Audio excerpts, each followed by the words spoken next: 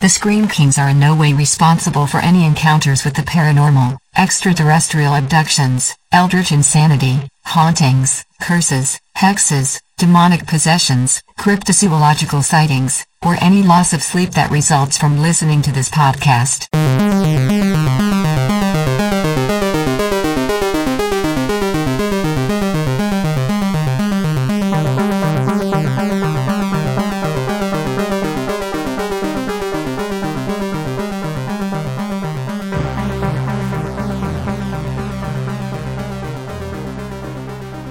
This is the Scream Kings podcast. I'm Nathaniel Darkish.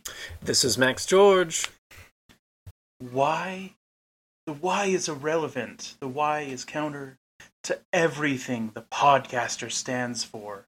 His sole aim is chaos. His nectar is despair. Speaking of despair... This movie is a bucket of despair. And unfortunately not in the fun way that a lot of horror movies can be full of despair. This is a movie that kind of didn't do it for us. So today we are continuing a long overdue next installment of our Journey into the Conjuringverse series. This is the fourth episode that we have done for the Conjuringverse. We still haven't gotten up the gall to actually record one for The Nun or The Curse of La Llorona. That's gonna be a day we will both rue. Yes, yeah, we might have to salt the earth and I don't know.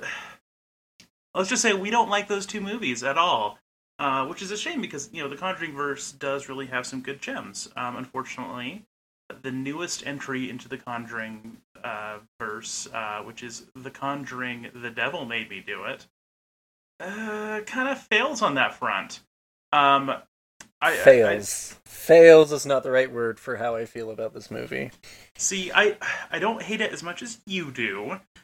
I just felt like it was really meh. And that's really a shame, considering that, if anyone has listened to our previous Conjuring episodes, we're pretty big fans of the first two films. We really dug them. There's a lot I want to get into of why I think this movie just feels so separated and so distant from the other two. But before we get there, let's just kind of give everyone a quick run-through of the movie, very, very brief.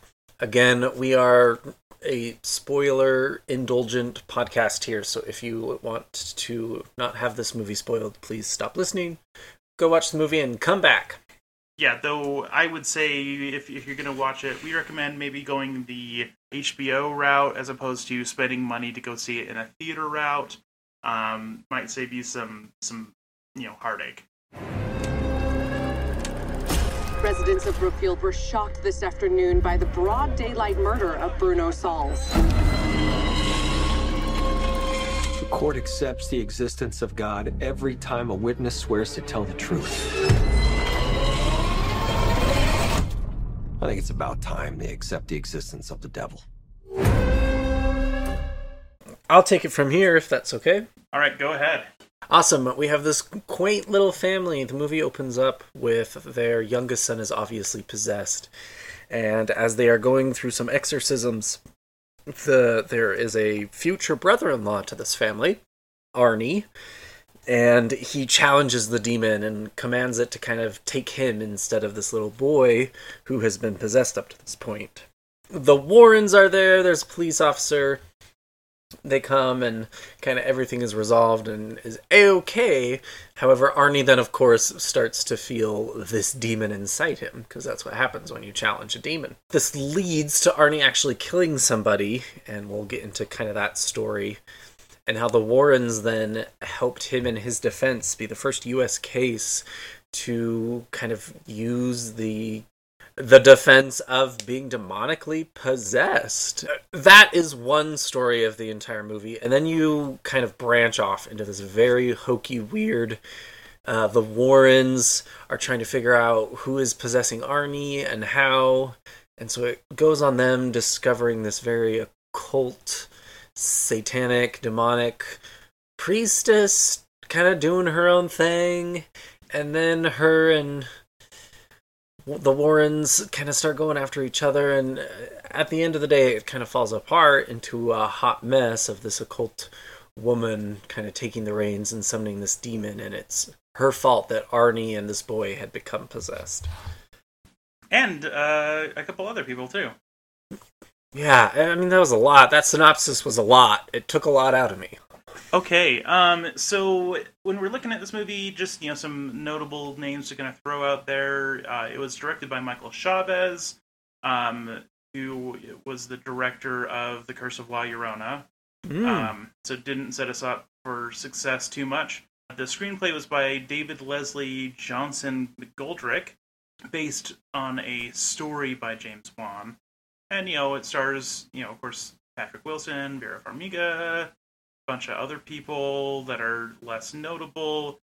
Honestly, the highlight of the actors would probably just be the little boy who you may have recognized from Haunting of Hill House. The kid is Julian Hilliard, and this kid is the best, and I love him. He's like Frankie Muniz, but more cute and current. Yeah, he was the young version of Luke in Haunting of Hill House. I thought he was adorable and really did a good job of being a convincing scared kid that is going through some stuff. I felt like his work being this possessed kid was really good at the beginning of this film and in that cold open. Also, just the other day I saw an interaction of him on Twitter. He apparently has a Twitter account that, of course, it says in the name, his name, and it says monitored by his parents. Oh boy. It was just funny because someone was like, man, I really want this kid to be able to have or be in a movie where the worst thing that happens to him is that he falls off of a seesaw. And then and then he quote tweeted it and was just can it at least be an evil seesaw? And I was like, okay, that kid's awesome. Yeah, really for me, if we just want to dive into things that are good about this movie, overall, I mean, the Conjuring movies have a ton of money, and so this movie was no exception. Production value was incredible. The set design was amazing. All the costumes, the makeup, everything really was very professionally done, I would say. It was a very Hollywood horror movie. Oh, yeah, for sure. I mean, we're dealing with, the newest installment in a horror series that has made billions of dollars. The first horror series to ever do that. So, yeah, they have money to throw around. Unfortunately, they're using that more for just the production stuff and not for getting, I don't know, a competent director. Anyway. Well, and like what you were saying, too, for me, this movie, that the best part was at the very beginning. Yeah, that cold open was awesome. This boy did possess very, very well. There was a lot of contortioning going on, which anyone who's listened to our Anything for Jackson episode would know that we just kind of, that is so weird and bizarre, and so to see it in a little kid who's possessed, when the movie started out like that, Nathaniel, I was pretty pumped. I was like, okay, they're hitting hard in the first 15 minutes. What's the rest of this gonna be like? Oh yeah, and that's definitely something that felt true to the Conjuring formula, because if you look at the first two movies, the first one started out with Annabelle, and the second one started out with the introduction of the nun Valak, outside of the context of the main plot. And so yeah, I liked having this strong of a cold opening. I felt like the cold opening had some of the best shots in the movie, the best fun little homages to The Exorcist even. Yeah.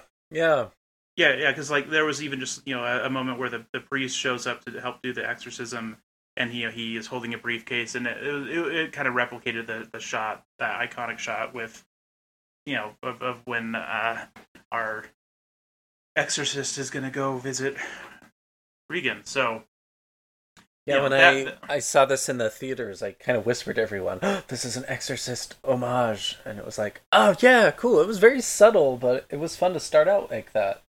Yeah, and so right off the bat, started strong. Fizzled after that. But we're sticking with the pros for a minute here. We're sticking with the pros. Vera Farmiga. Don't know how to say her last name, Vera. I think it's Farmiga.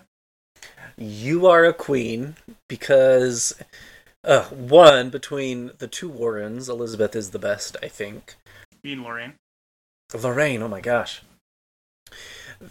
Vera, however, was not only doing exceptional in her acting, but the set design and the costumes and all of that really kind of made her seem so effortless. I don't know, she's stunning. I fell in love with her performance, and often do. Yeah, she's really great in everything. And, by the way, totally not a horror thing at all, but she's going to be in the upcoming, like, Hawkeye series for Marvel, and I'm excited about that, because she's great. Yes. Yeah, so she was great. Awesome stage presence, really kind of dominated her scenes in the best kind of way. We're running out of things, Nathaniel. Do you want to share the last one? Yeah, I mean, there were some things that I liked, such as, like, I really liked the design of, like, the totems. I felt like there were some really good ideas present here. There were a few, like, shots throughout the movie that were, like, really creepy or well constructed, but as a whole, a lot of it was pretty standard, fair kind of possession movie. You know, if this movie had not been a Conjuring movie, you know, I think it would have arrived and disappeared from theaters with, you know, little fanfare either way. So, you know, it sure was a horror movie that I watched. Can we cut the crap and just get into the bad stuff? Yes, let's dig in. Because I have a lot to say about this movie, everybody. I hope you're ready for big ol' serving of Max. Ha! All right, let's let you kick it off. All right. I have things too.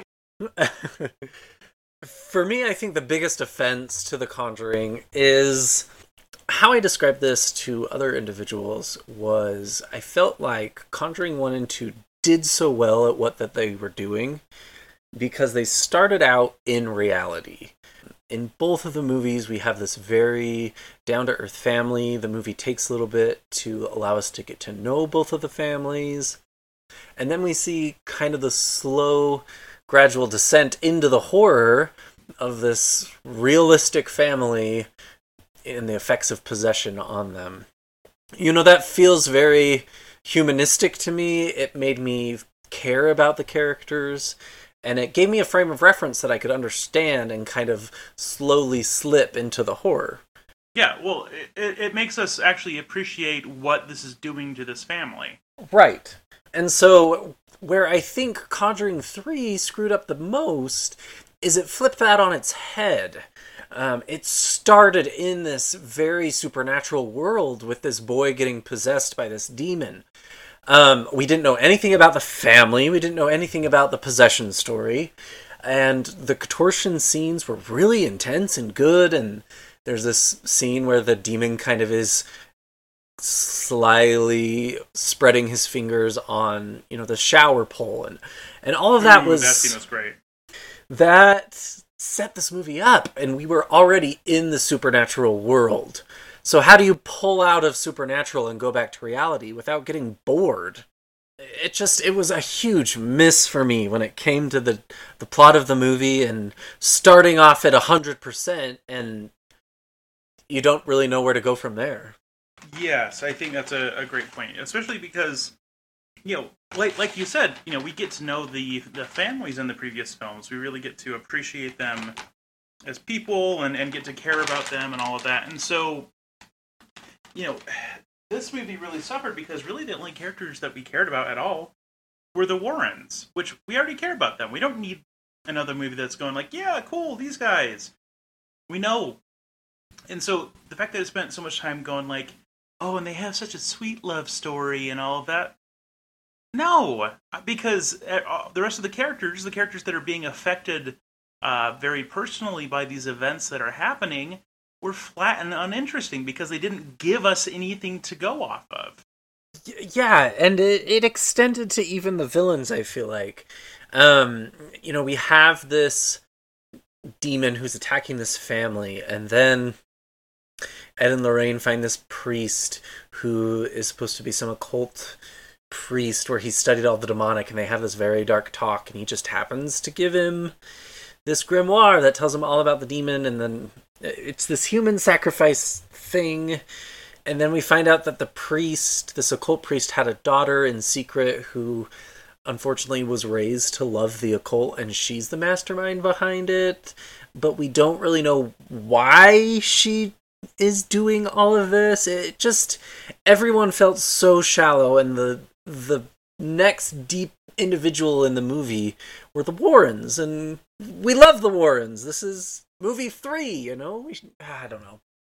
Or at least we love the movie Warrens. The real Warrens, but that's a different topic, which we kind of got into in previous episodes, so we don't really need to hit those points again. But yeah, no, I agree completely, because yeah, like you said, this villain, especially this driving force behind everything that's happening, is really this like witch lady, right? Yes. She is, trying to complete this like crazy ritual to get like 3 souls for hell or something like that.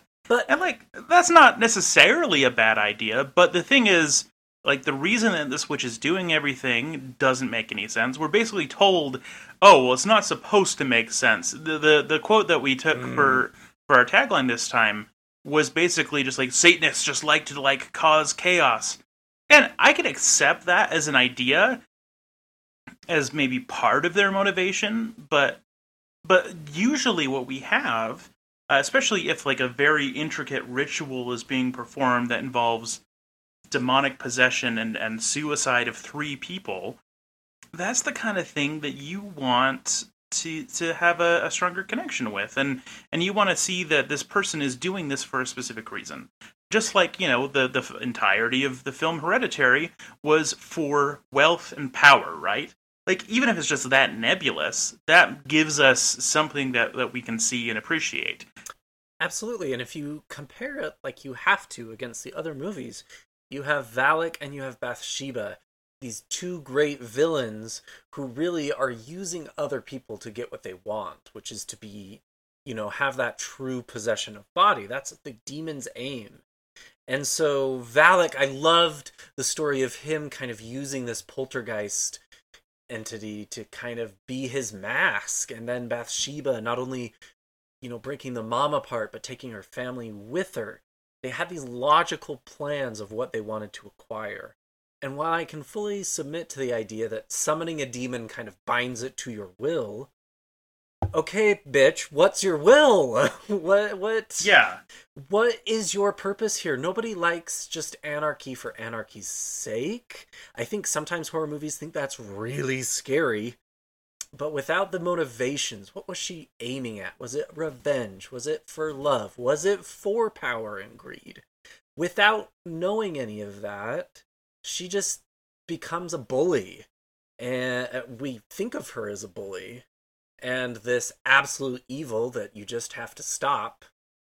It just is so shallow for a Conjuring movie, where they've done it before very, very well.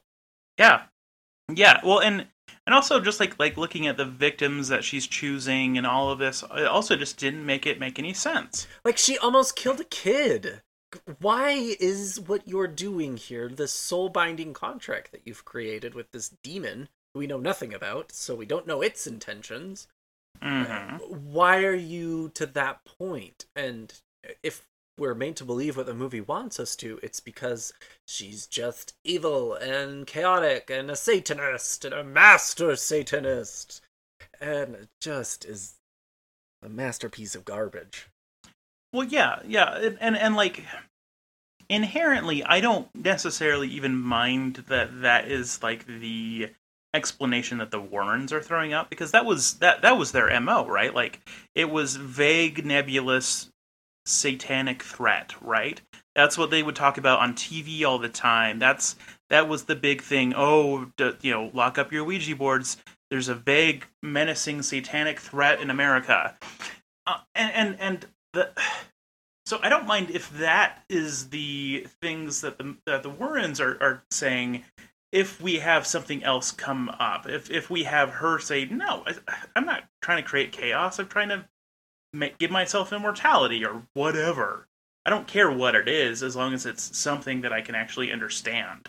I also thought it would have been really cool to incorporate some of these really fun set pieces, like the totems. And we learned that instead of just this rogue occult daughter, it was this group of witches or this group of, Satanists who tried to summon this demon.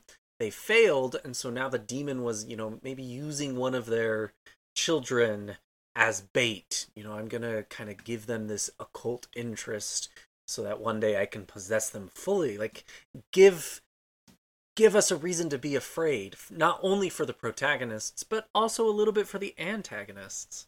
Yeah. Make them more rounded characters.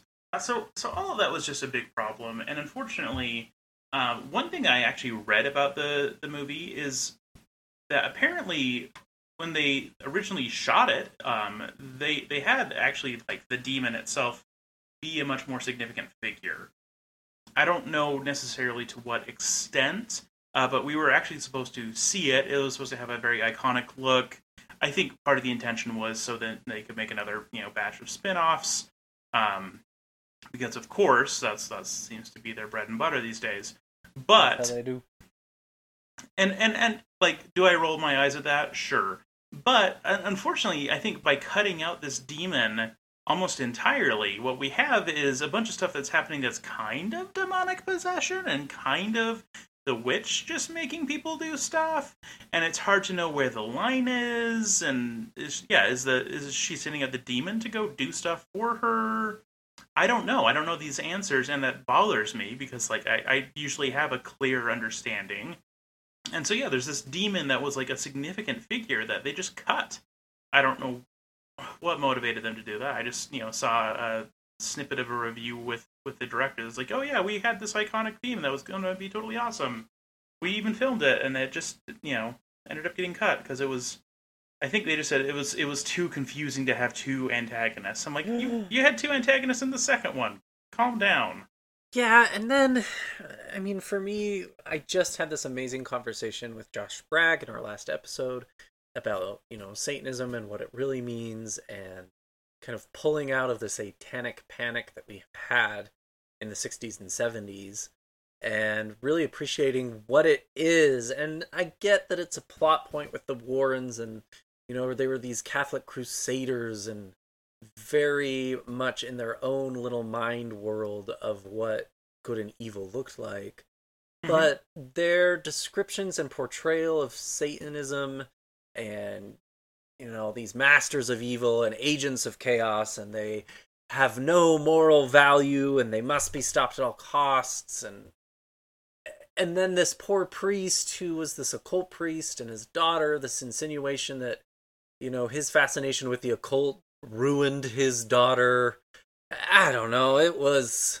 That's a lot to unpack, and it just was done very distasteful, I think. I fully understand that the Warrens, probably see Satanism like that, but without that depth to the characters, that stood out in the forefront. Yeah, no, I agree completely. It's one of those things where, like, again, it stripped away all of the motivations of like an actual person. Even if you are doing something evil, even if you are making an evil pact with a demonic entity, and you're doing it for power and selfish reasons, that actually has motivations. It's not just like nebulous. Yeah, and I really think they could have done the story a lot better. We've heard time and time again that the Warrens have this really fascinating case about this werewolf demon, a demon that likes to present itself as a wolf, and I originally thought that's what this was about. That's what they promised us in a lot of promotional materials for years. And they had just like the faintest little moment where the demon that was coming after Arnie could have maybe been portrayed as a wolf. But that's a tragedy in some regard because we don't get werewolf demon. But also, Arnie's actual story is, like we said earlier, the first case in the United States where demonic possession was attempted to use as a defense. This reminded me of the possession of Emily Rose or the possession story of Annalise Michel, where it kind of, we had this budding of science and religion for Anneliese Michel, and this we could have had government versus kind of the spiritualism, and we had nothing of that. It was a love story about Ed and Lorraine. Which, again, we were already sold on their relationship. We don't need to have that more. You really kind of hit on honestly what I think is the biggest point of this movie that fails, and that is that it really ignores this most interesting part of the story, the trial. I mean, obviously I'm not a film writer, I'm not getting hired to write these scripts or anything like that, but if I were the person to write this script, I would have written it as a legal drama first and foremost, and wouldn't have had the Warrens come in until they meet with the lawyer to talk about the defense. I wouldn't even mention them. Yeah. Like, that is way more interesting. Looking at this murder case, looking at why did he do it? Did he just snap? Did he just lose his mind? And then we start to have this kind of stuff fed in. That would be interesting. That is basically what the title of the movie promises us. The devil made me do it. This is not what we're given. That isn't even the B plot. That's like the C or D plot. Like, it becomes so unimportant. It really just turns into the Warrens chasing around this witch and all of that. And it's really a disservice to the movie because, yeah, that central concept, like, if I were pitching this movie and I said, hey, this is about the first court case where the defense was demonic possession, boom, sold, I'm going to go see that movie. But when it's that, but we don't actually, like, really focus on the court case at all. We have a couple, like, tiny moments in the court, nothing really significant, and that's it. I would go, well, then what the hell are you selling me? Like, this is not the movie that you're promising me. It's you're giving me the least interesting component of this story. And then it kind of, you have a note here that I really resonate with. Not only is it doing that, but it's also kind of making the audience rely on past lore to give it some sort of emotional weight or reasons why we should care. Yes. Annabelle is brought up.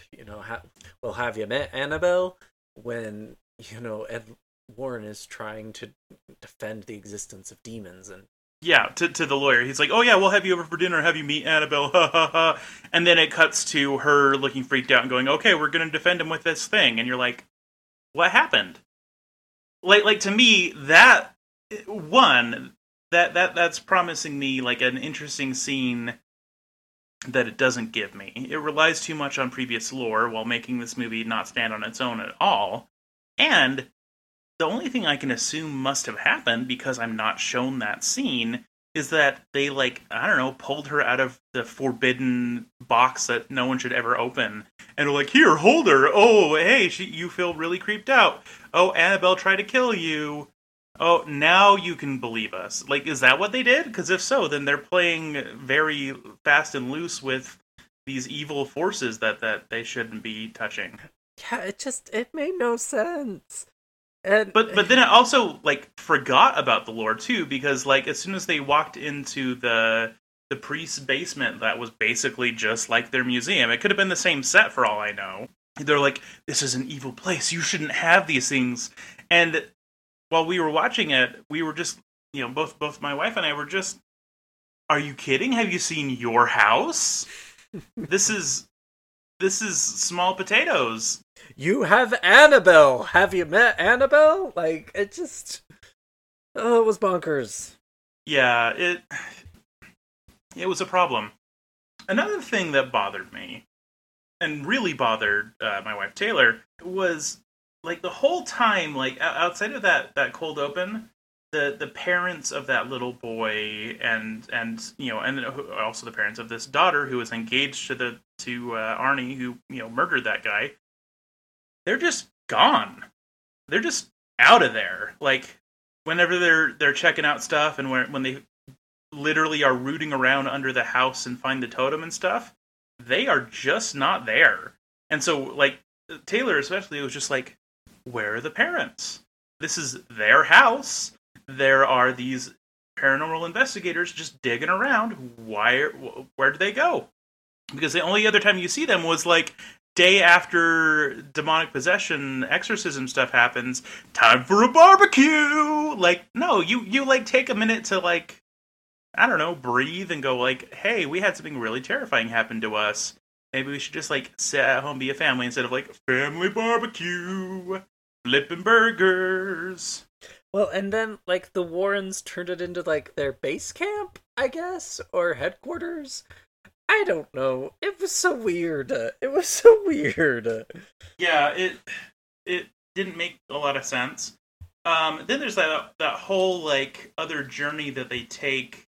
You know, that's like 3 hours away, and are working with the police and find out about the lesbian girl. It never acknowledges openly is lesbian, who, you know, was the first victim of the witch. The police were like real chill about showing them stuff. And okay, I will say that does actually really happen in real life, unfortunately. There are like real, you know, people who are like, I'm psychic, I can help you with this case. And there's a lot of cops who are just like, okay, here we go. Let me show you all of this like classified information. And that happens all the freaking time. It drives me nuts whenever I hear about that, because it shows a lack of professionalism in, you know, looking into the murder of somebody or the, you know, disappearance of somebody. Anyway, that's a hot mess. That shouldn't ever happen in real life, but it does. So I'm not going to say that that shouldn't have happened, because obviously it does in real life. But, like, just the way all of that was handled was so corny. Like, just the cop was just like, well, if you can tell me this thing, well, she doesn't do magic tricks. It's this one. Like, I don't know. Like, is her ability special or is it not? You know, should it be handled with kid gloves or should it not? They couldn't decide what they wanted to do, and it made me laugh. Well, not only there, but like we've talked a little bit about, the witch herself, her powers seemed very kind of ethereal, and we never knew what was really happening with them, or if it was the demon doing the possession, or some sort of voodoo body control. It just was so inconsistent and filled with holes. Early on, whenever we see her doing stuff, she's always at her special altar, I don't know, putting stuff in a cup. And that's how she's able to control Arnie, and, you know, we get to see all these dramatic scenes. But then when she's controlling Ed, all she has to do is throw some, you know, powder in his face and then just run around. And she can be hiding all over her lair, totally away from her special altar that she needs to do all of her stuff. And it works out just fine. So, which is it? And she just appears out of the darkness. Well, and also, like, so at that point, she seems to be possessing or controlling two people at the same time, because we also have, like, Arnie is freaking out and stuff at the same time as that's going on. And sure, that makes a dramatic scene, but it doesn't make sense. If she's made this pact with one demon, and presumably the demon is the thing that's actually controlling their bodies, did the demon split in two? How is it handling this double possession at the same time? Unless it's Legion, which I don't think it was, and then I don't think that makes that much sense. And so again, it was very plot convenient. Whatever the needed to happen in the scene, that's how her powers worked. That's how the demon worked. It just didn't make it, you know, make sense under any scrutiny at all. And then the whole damn thing felt like a love story with Ed and Lorraine. Again, like we talked about, the trial was now plot D, and then the witch and this demon were even plot B and C, but at the end of the day, it was about Ed and Lorraine, and how Ed forgot to take his heart medicine, but Lorraine had an extra pill in her little locket, and I was just like, what is this? This is so weird. Well, and again, like, it's one of those things where we have moments like that in the first two Conjuring movies, but that wasn't the A-plot in those movies. That was, you know, like, hey, you know, this is endearing us to the characters. They kind of leaned into the cheesiness. The ultimate example of that I can think of is in the second Conjuring movie, when Ed sings the Elvis songs to the kids, and everyone's just like, oh, he's so great, and Lorraine is just so in love with him. And like, it's cheesy, but straight up, that moment kind of got to me a little bit. When I watched it the first time, I was like, oh, that's like a sweet moment in this very dark movie. But in this one, whenever it happened, it was just like, okay, I guess you're forgetting the things that are actually going on that matter. No, but yeah, let's hear about you kissing under a pergola again. Again. The key word there is again. It leaned into making us know that was going to be some sort of other part of the movie. And how did that pay off? Well, he built her one at the end. And he pushed through the metaphorical darkness and saw true love once more. Ed, you did it.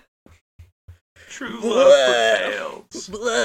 Oh, it was so weird, guys. It's so weird. And again, like, I can deal with cheesy, because basically how things got wrapped up in the first one is that, like, mother's love conquers all. Like, I give that movie like a 9 out of 10. But there's certain kinds of cheesy that works, but it was disconnected. It didn't fit with the plot. If mother's love is going to prevail, then it needs to be about motherhood, which the first movie really dealt with a lot. This one, it was like, oh, because this Arnie guy is in love, maybe we should talk about the Warrens' love? Not that we buy Arnie's relationship at all, because, again, we don't really know anything about him or his fiancée or why they live in a house with a bunch of dogs and a weird drunk man, and I don't know. And ultimately, at the end of the day, The Devil Made Me Do It. It's just a bad name. Like, as soon as I saw that title, it wasn't The Conjuring 3, it was The Conjuring, The Devil Made Me Do It. I was like, oh, this movie's gonna suck.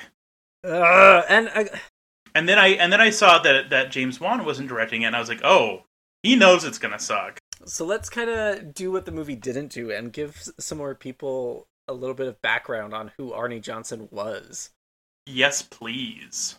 So for the Occult Corner today, it's not going to be very long or in-depth, because the story, what this movie is based on, is actually a very succinct kind of demonic possession story. We've said it a few times, but it was the first USA court case where the defense of demonic possession was used. And the context of this all is David Glatzel is a real person who becomes possessed by this monster that is in his house. He keeps saying that he sees this creepy old man following him everywhere he goes. He sees it kind of in the windows, behind the shower curtains, down the hall. It looks like this creepy old man. And the parents don't really think too much of it. They think the kid just doesn't want to do the housework and doesn't want to move in and everything. And so the possession ramps up, and this boy does end up kind of getting 3 to 4 lesser exorcisms by priests in the area. The Warrens are not involved with the David Glatzel situation at all. But similar to what happens in the movie, there is a figure, Arnie Johnson, who kind of provokes the demon and invites him into his own body to spare this boy. And that was from eyewitnesses, so, take it for what it is. Eyewitnesses aren't always the best of witnesses, actually. It's really all about, like, tongue witnesses. That was bad, but I'll give it to you. I'm leaving it in. So the movie is fairly striking to the truth. A lot of what we see in the first 20 minutes actually did happen, with a few minor twists and turns. Arnie's possession does kind of ramp up very quickly, and he does kill this landlord who lives with them at this dog pound. However, again, eyewitnesses say Arnie was this kind of deranged beast maniac attacking this poor drunk landlord. So this is kind of where the Warrens come into play. They hear about the story, and I think what you said earlier, Nathaniel, has a lot of weight to the Warrens. I think they were taking advantage of the time. Satanic Panic was all the rage. And so if they can kind of use that and twist it into their career that they've created, it will help them out. Oh, yeah. And so they have this idea that they're going to come talk to Arnie, they're going to go to his defense team and say, plead demonic possession, and we will prove, demons are out there. And as I was doing research for all of this, I saw a quote from Ed that said, demons aren't possessing you 24 hours, 7 days a week. And I just thought, well, that's convenient for any sort of criminal to say that the demonic possessed him. It's just crazy. The judge threw out the defense. It didn't even go through. Arnie was convicted of manslaughter. My favorite thing about all of this, though, in 2007, David Glatzel and his brother actually sued Lorraine Warren. And this quote I just think is awesome from his brother. It states, "My brother, David Glatzel, was never possessed. He, along with my family, was manipulated and exploited, something the Warrens were very good at. And along with their author, Gerald Brittle, they conducted a phony story about demons in an attempt to get rich and famous at our expense, and we have evidence to prove it." And do you know what that reminded me of? What? The Amityville horror story, where we have a family who's essentially saying the same thing. This is where the meat of the movie should have been. This juxtaposition about the law versus religion or spirituality or personal belief systems, and where does those lines cross and where do they meet?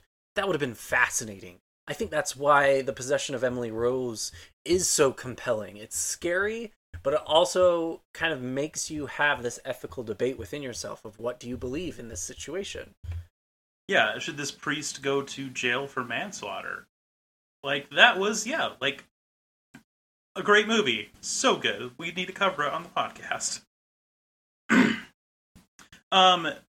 So I said I wasn't going to get into why the Warrens were just hokey bunch of con artists. But I think I just wanted to share one thing that that Taylor actually pointed out.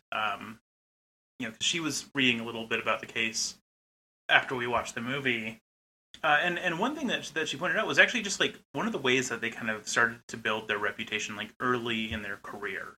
So basically what they would do is just they would pull up to old houses, just cruise around the countryside, pull up to an old house.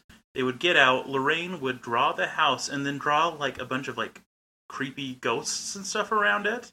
And then they'd go knock on the door and say, basically my wife is a psychic and she saw all of this, and they'd show them the creepy picture. Can we come in? And that's what they did. Of all of the cheap parlor tricks of how to, convince people that their house was haunted, especially if you show them this and go, is there anything unusual that's happened in this, in your house in the last 10 years? It was that kind of very basic, mentalist kind of stuff where, oh, I sense someone in the audience just lost someone.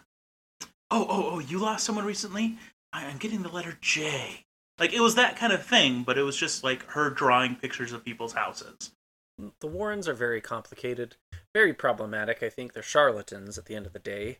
However, they've brought kind of this subculture into mainstream media, which is cool for, horror aficionados such as ourselves.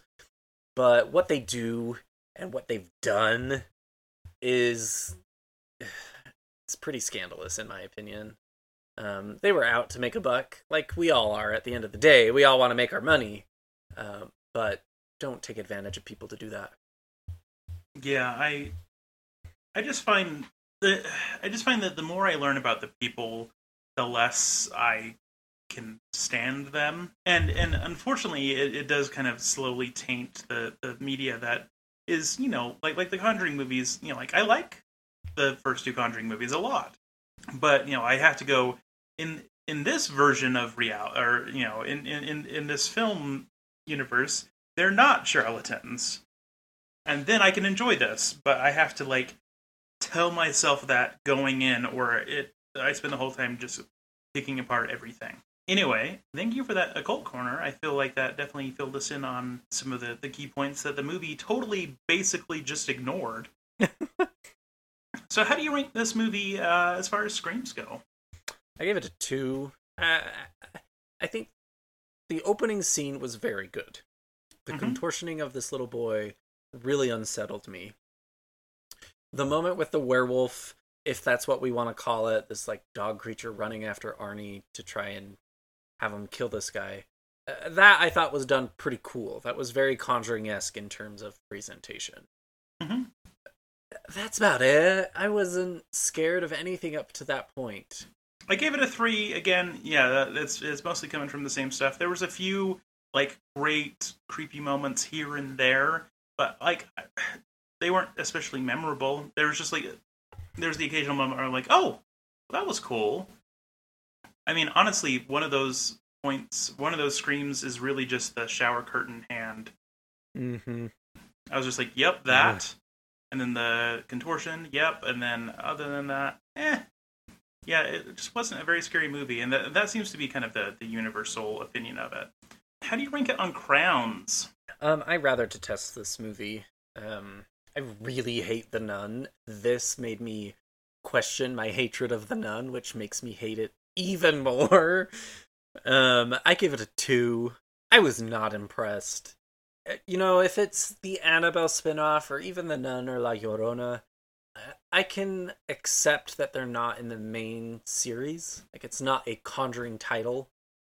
Mm-hmm. And because this was one, my expectations were pretty high, and they didn't even come close to touching the expectations. They really failed this one. So I'm going to give it a 5. Now, I will say it's not, a great movie. It's not an awful movie either. I think it's one of those movies that, because it's a Conjuring, main series movie, I wanted it to be better than it was, but I really had very low expectations because I knew James Wan wasn't directing it, and instead it was going to be Michael Chavez. And, I had already seen The Nun, and I had seen The Curse of La Llorona, and both of those were really, really bad. And so this movie was downright watchable and coherent and actually pretty good in comparison to those. But, I just knew that it wasn't going to really impress me. When the main director of a series dips out, on the third movie, typically that's a sign that maybe something's wrong with the series, or at least with this installment. But, or he's getting bored. I mean, if the movie was very boring. Yeah, and so, outside of looking at it as a Conjuring movie, though, it was decent. I've certainly seen worse movies. I've seen better horror movies. It was okay. I didn't regret spending the time to watch it on HBO, but I would have regretted the time going and seeing it in a theater. So it was one of those, I'm like, yeah, I watched it. It was entertaining. I was entertained for 2 hours, but it wasn't anything special. So on that bright, shiny note, how have you been staying spooky lately? I watched a movie the other night that I was pretty impressed by. It had a very different vibe to it than what I thought was going to be. I still am thinking about it and trying to decide if I liked it, because it's different. The movie's called Satyr. It's on Shudder. It's about kind of this weird old god, pagan god, but maybe a demon who lives in this wood. And this family who grew up in the woods kind of has a very intimate relationship with it. And the grandma of the family speaks to it and kind of does spirit writing for it. And it was a very cerebral, very kind of high fashion horror art. We have our horror art like Midsommar and Hereditary and those, and this was kind of snobby horror art, if that makes sense. But it was enthralling to watch. There was very minimal dialogue, which I thought was cool, because it really allowed you to use your other senses to try and interpret the horror. But the plot was not very complicated. I'm not 100% sure of still what happened, but I can't stop thinking about it. So it's a good one. It's very cerebral, though. Maybe watch it with a buzz or when you're not fully cognizant of your body. Yeah, that's one I've been wanting to see. I actually listened to an interview, so I had a couple things spoiled about it. But yeah, with the writer director of it, and actually, Satyr, the entity itself, is a real thing that is actually like a thing that like his grandmother was in love with. Oh, interesting. Because I tried to look it up and I couldn't find any sort of like demonic origin for it. So Yeah. that's even spookier. Ooh, that's cool. I'll send you that interview. It was done on Nightmare on Film Street, which is a great horror podcast. But yeah, so they interviewed him. It was fascinating to listen to, and I was like, I have to see that movie.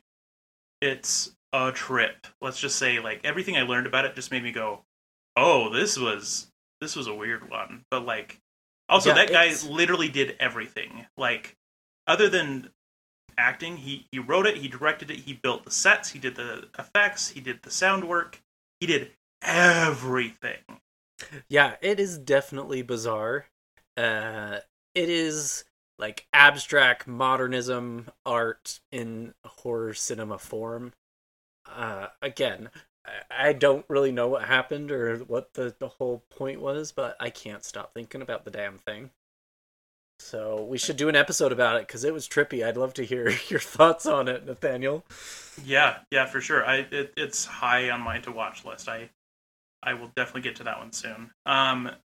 So I have been staying spooky lately, mostly through listening to an audiobook. I finally listened to the second book in a series that I started a long time ago, or no, I don't know, about like 6 months ago. It feels like a long time because I read mini books. But the book that I listened to is in a series called the Pine Deep Trilogy. It is by Jonathan Mayberry, and oh man, it's so good. So the first book is called Ghost Road Blues. The second one, which is the one I just listened to, is Dead Man's Song. The third one is Bad Moon Rising. It is so good.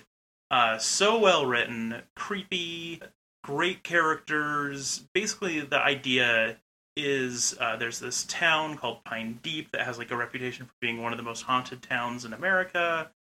And they've kind of like leaned into that in a very kind of like Salem sort of way where, you know, they have like a big Halloween festival every year and like have like big horror icons come and do events, you know, every October and that kind of thing. And so, like, one of our main characters is a guy who runs this haunted hayride and owns, like, a comic shop.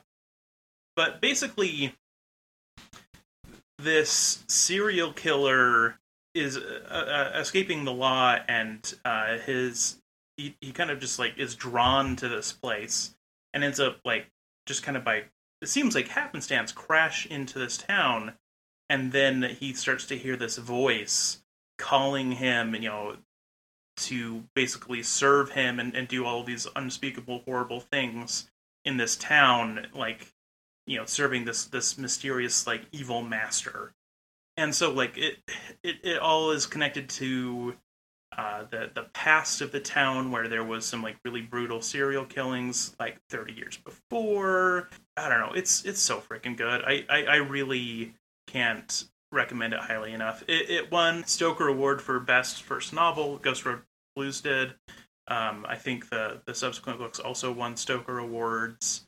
Like, Jonathan Mayberry's freaking so good at writing. His metaphors are some of the best, most unique metaphors I've ever seen, which I know this is like literary nerd, just me you know, being an English teacher nerding out about how good the metaphors are, but seriously, it's so freaking good.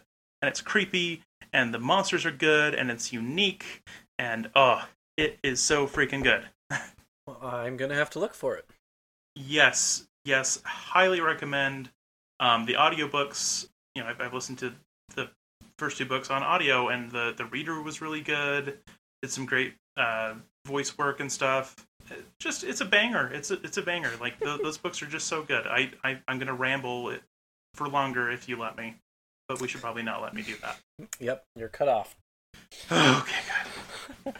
All right, well, I want to apologize because I feel like we just ragged on a movie the entire episode, but really, guys, The Conjuring 3, it does not do great. But it's at least a better movie than The Nun and The Curse of La Llorona, as we will eventually get into in our 5th part of Journey into the Conjuring verse. And I'm sure it will not be the last journey.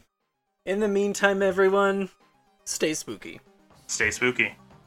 Need even more Scream Kings? Here's our obligatory shameless social media plug. Follow us on Twitter or Instagram at Scream Kings Pod. You could also email us at screamkingspodcast@gmail.com. Help us reach a wider audience of horror fans by leaving a review on iTunes or by sharing a link on social media. You can also support the show by going to patreon.com/Scream Kings. Stay spooky.